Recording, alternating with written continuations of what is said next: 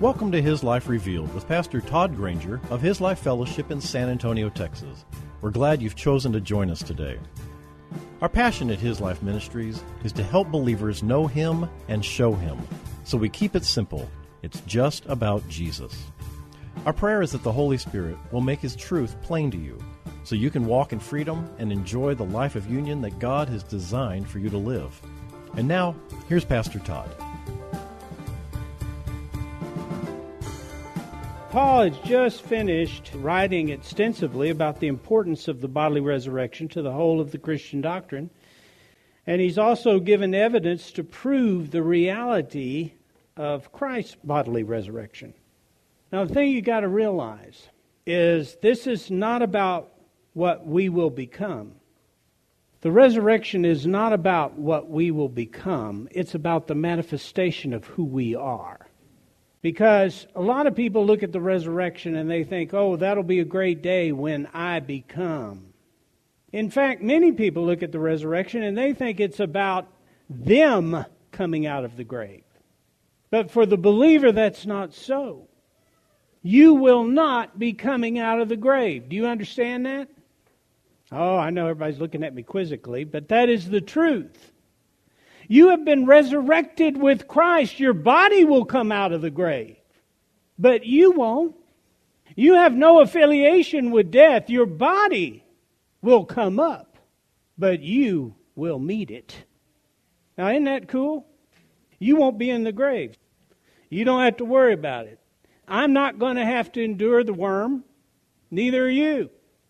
The truth is that who you are is in Christ right now. Eternal. Eternal. You're clothed in Him at the moment. And you wear a bodily suit, an earth suit, that unfortunately has been cursed by sin. So guess what? The wages of sin is death. That's right. Now, the reason that the resurrection of the body is important is because it is the completion, the period to Christ's redemptive work. It's part of the whole, but it is the end of the whole.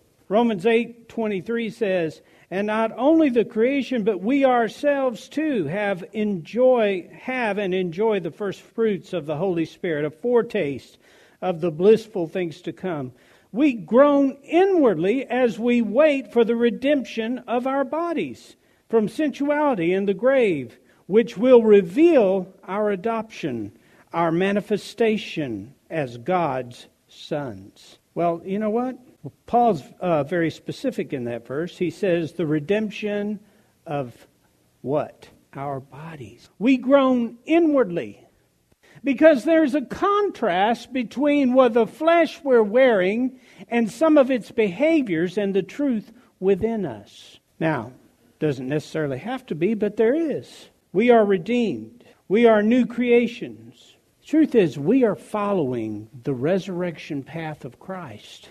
You want to know how this will progress? Look at your Bible. Christ died, and He rose again, and He was clothed in a spiritual body that was appropriate for who He was. And He walked about in that spiritual body. And He also resurrected unto heaven and dwells with the Father. He also dwells in you. What a glorious transformation. We shall be clothed with a spiritual body. The truth of the new creation will no longer be obstructed. What we have seen through a glass dimly will become clear and vivid with a brilliance that is worthy of our Father. In the verses that we're going to look at today, Paul is done with proving the bodily resurrection. And he begins to describe the body. We're going to look at 1 Corinthians chapter 15, verses 35 through 44. And I will begin where we left off last week on verse 34. And this is indicative of the condition of the believers in Corinth. He says to them, awaken, awake from your drunken stupor and return to sober sense and your right minds, and sin no more. For some of you have not the knowledge of God. You are utterly and willfully and disgracefully ignorant, and continue to be so, lacking the sense of God's presence and all true knowledge of Him. I say this to your shame. As I said last week, the believers in Corinth had begun to conform themselves to the society that they lived in. They had been caught in a worldly undertow, and now they began to shift in their thinking, their belief system, and they were being conformed. And we're all being conformed to something. That's Romans 12:2. It says, be ye not conformed to this world. Well, you're going to be conformed to something. You cannot not be conformed. And the question is, what are you being conformed to? Are you either being conformed to Christ in your living, or you're being conformed to this world? You will reveal your affections and your appetites. We all do. We set our priorities accordingly, don't we? What is greater pleasure for you? To indulge your flesh or to worship? Here's a question. Have you compartmentalized the presence of God in order that you may indulge worldliness, selfishness, and other flesh-centered pursuits? That's a question I had to ask myself. Have I so compartmentalized the presence of God in order that I may indulge my flesh in areas? If so, according to this verse, in accordance with this verse, you need to wake up, child of God. Wake up to the truth. Wake up to the reality of who you are. Verse 35. But someone will say, how can the dead be raised? With what kind of body will they come forth? Now, first you need to understand that this is not the questioning of a sincere believer. This is the mocking question of a skeptic. You see, the Greeks believed that the body was just a prison and that when you died it rotted and turned to dust and that was the end of it. The spirit was then set free to become part of some great consciousness, or God with a little g. Now, obviously that's a distortion of the truth. So resurrection in their minds was some kind of zombie apocalypse and wasn't attractive at all. The very idea was unimaginable and foolish in the Greek mind. Verse 36, you foolish man. Every time you plant seed, you sow something that does not come to life, germinating, springing up, and growing, unless it first dies. You fool. And what he's saying is, you senseless one. And it makes me think back of the verse we just read in verse 34, where he says, for some of you have not the knowledge of God. And he says you're lacking the sense of God's presence and all true knowing of Him. The question reflects an ignorance of God. God the Creator, who spoke everything into existence. How? The farther away we get from living in the reality of His presence, the weaker and more human-like our God becomes in our thinking. You ever notice that? The limitless God becomes limited. The unconditional love of God becomes conditional. His acceptance and delight in us becomes provisional. See, they can never envision the work of God because they had restricted Him to what their feeble minds could comprehend. So Paul must relate to them through the visible. He must relate to them through what they have seen rather than through faith. He begins with the simplest illustration, one that would be familiar to them. That would be the seed. The seed must first go into the ground and die before it lives. It rots, it decomposes, and then it rises again to the fullness of all that it was created to be. Whatever goes into the ground comes forth changed, but yet unchanged, for its nature is the same. This is how Jesus illustrated His own death. In John 12:24, He says, I assure you, most solemnly I tell you, unless a grain of wheat falls into the earth and dies, it remains just one grain. It never becomes more, but lives by itself alone. But if it dies, speaking of Himself, but if it dies, it produces many others and yields a rich harvest. And the process is the same for us, for every believer. Before the return of Christ, we're all going to lay these bodies down to destruction. You know that. You watched it happen. Believers have already been made alive. I brought this up earlier. We've already been made alive. We've already been raised with Christ. We just need a change of clothing. So the body dies, but we will never die. Verse 37. Nor is the seed you sow then the body which it is going to have later. But it is a naked kernel, perhaps of wheat or some of the rest of the grains. You see, the identity of a seed is hard to recognize from the outside, isn't it? Unless you're, even if you're a farmer, You're not acquainted to every seed. But they reveal themselves in the resurrection, in that illustration. At the resurrection, the glory of the seed is made plain to see. The seed is identified by the plant, not the plant by the seed. And some of you are confused by your identity right now. But know this, one day it will be revealed. It'll be plain who you are. The glory of this life is to live in the truth of who we are by faith, not by sight. The world lives by sight. We don't live by sight. Verse 38. But God gives to it, speaking of the seed, the body that He plans and sees fit, to each kind of seed a body of its own. Now the Creator is the sovereign God of resurrection, and He is tailoring the perfect body for you. In this life, we are constantly seeking to change who we are by changing our body. We see that all the time. People are always looking to become something different just through the changing of how they dress or the amount of weight they carry or their athleticism. Suddenly their identity has changed. The reality of it is, guys, is that when we try to change our identity, try to become something new in this body, we're glorying in the flesh. We've put our identity in something that is not us. Now, that doesn't mean that we don't need to be good stewards of this suit that we're wearing. If you're not, that could be a problem for you. But God will one day give us a suit that is appropriate. He will give us a body that will manifest who He is and who we are with glory. Verse 39, for all flesh is not the same, but there's one kind for humans, another for beasts, another for birds, and another for fish. See, God never created a duplicate, which is interesting because we are really such lemmings, aren't we? Yeah, we're always wanting to look like somebody else. If you've got curly hair, you want straight hair. If you got blonde hair, you want black. You got gray hair, you want in black hair. Yeah, we're always looking to make some changes. We always want to look like either us earlier or somebody else. And the reality of it is that there's a uniqueness that God wants us to recognize. You've heard me speak on this several times. But the reason I go back and forth, I continue to bring it up, is because we allow the enemy to convince us that our uniqueness is a problem, that we need to be like somebody else, that we need to look like somebody else, that we need to study like somebody else, that we need to pray like somebody else, that we need to minister like somebody else. Even the paradigm of the church. We're sitting in the typical paradigm. We've got the pews and we're all doing the same things. We have followed that way. But the reality of it is that each one of us worships through the same Spirit, but uniquely. Each one of us prays by the same Spirit, but uniquely.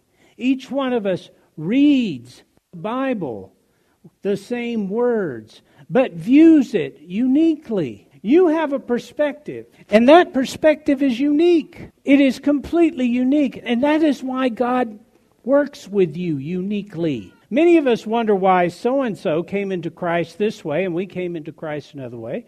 Many of us wonder why so-and-so can pick up these insights from the Word of God, yet that same Scripture for us seemed to yield nothing. Well, I'm going to tell you that you are on a specific path that is unique to you.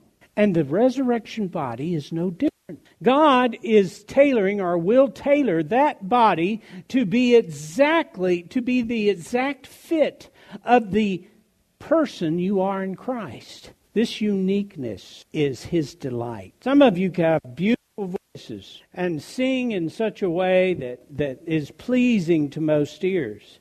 But some of us don't.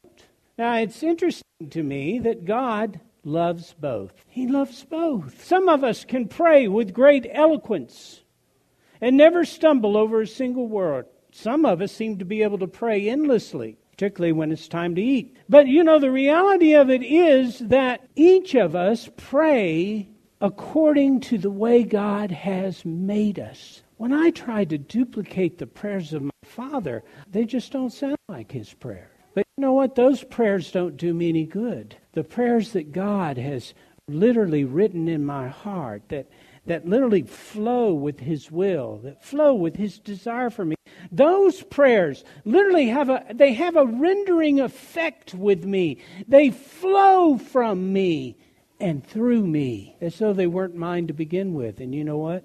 There's probably a lot of truth to that. That's the way I want to pray. Yielded to receive. He is the sovereign God of all creation and all resurrection. We have our identity, not in the body, but our identity is in Christ, and it is unique. All flesh is not the same, verse 39. One kind for humans, another for beasts, another for birds, and another for fish. Now, several teachers have used this illustration, and I thought it illustrated our uniqueness rather well. Most of you, particularly you teachers sitting out there, are aware that amino acids are the building blocks of flesh. They are, in combination, what makes us who we are. The combinations are different for each one of us. Now, get this. There are over 600 octodecillion of those amino acids in you. And I know some of you out there are going, octodecillion, yeah, I get that. Well, I didn't. I had to look it up. Octodecillion is a 1 followed by 57 zeros. And there are over 600 of those combinations that make up each one of us. And the combinations are different. So, no two people are alike. No two seeds are alike. No two birds are alike. Nothing is alike. Everything is individual. With God, there are no duplicates. None. So for those of us who have lived in comparison, we can rest. In our resurrection bodies, we will each express a uniqueness that is greater than the uniqueness of our humanity. So you know what? That vision that I had as a kid of all of us running around with white robes playing a harp, it isn't going to look like that at all. Your resurrection body is going to be uniquely tailored to who you are. All right, verse 40. There are heavenly bodies, sun, moon, and stars, and there are earthly bodies, men, animals, and plants.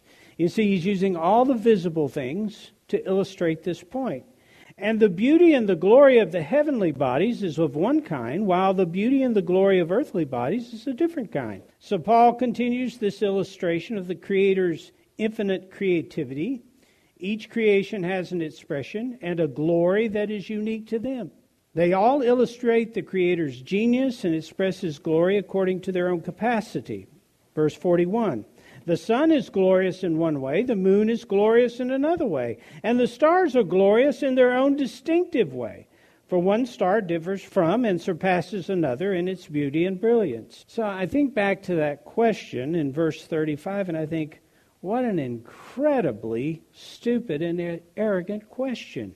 To ask God, how? How's the resurrection body, how's that going to work?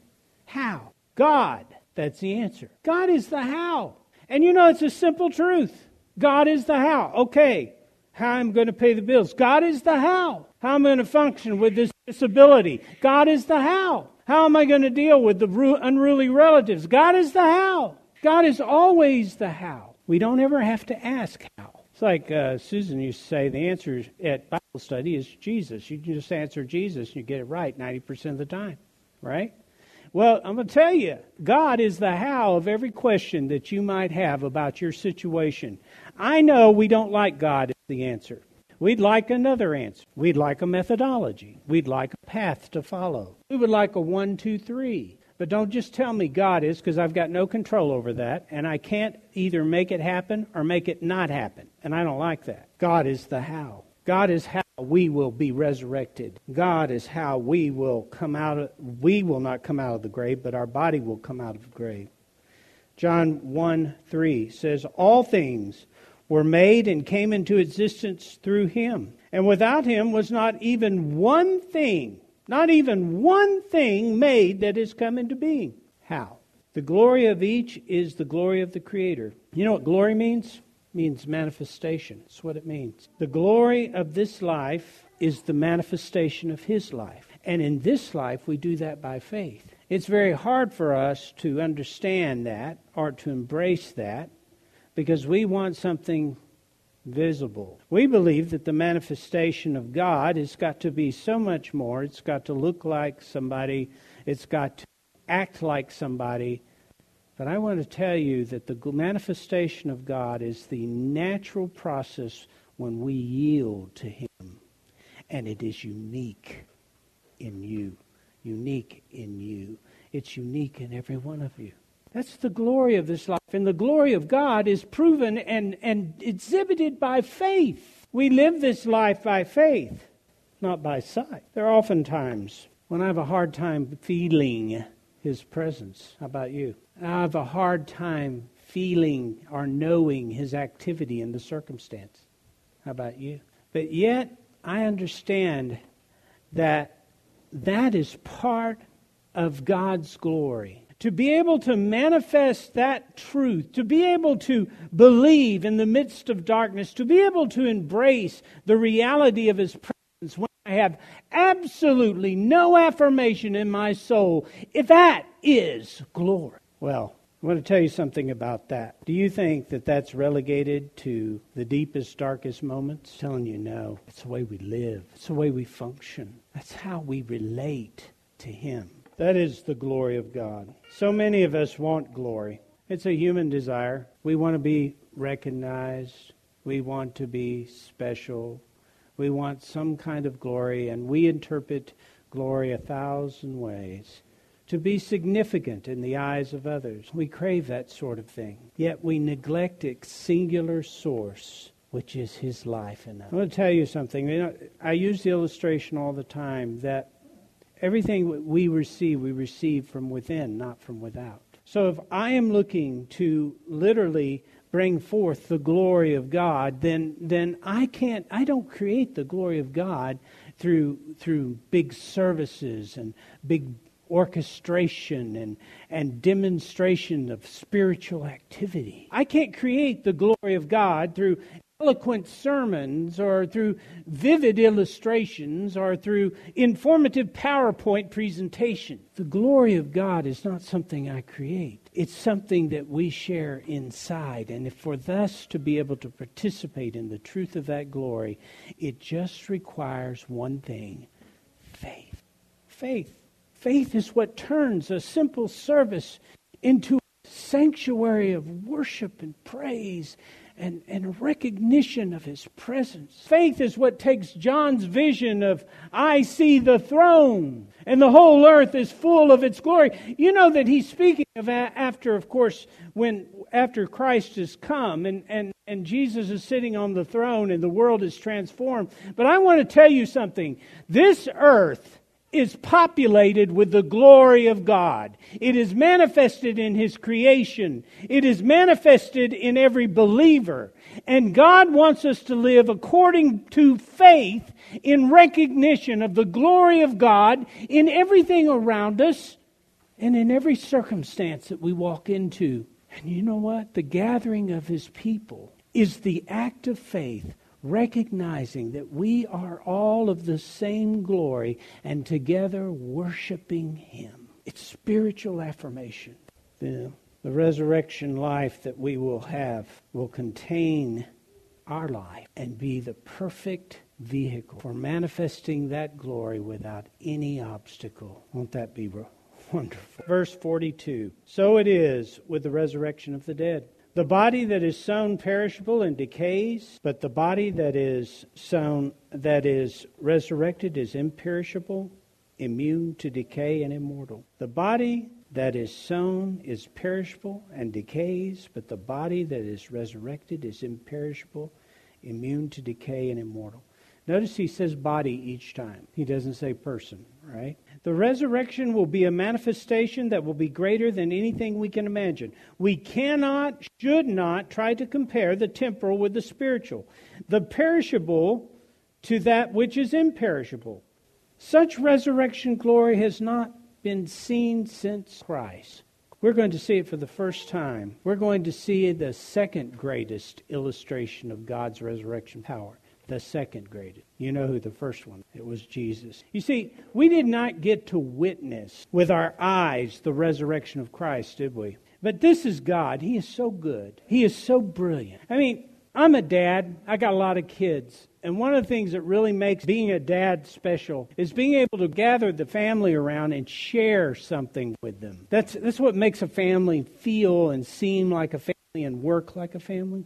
Well, this is kind of what God orchestrated in this whole resurrection thing. I mean, He didn't have to do that. But no, When Christ comes in His glory, we will go up to meet Him, and at that point, we are going to witness the resurrection power of God.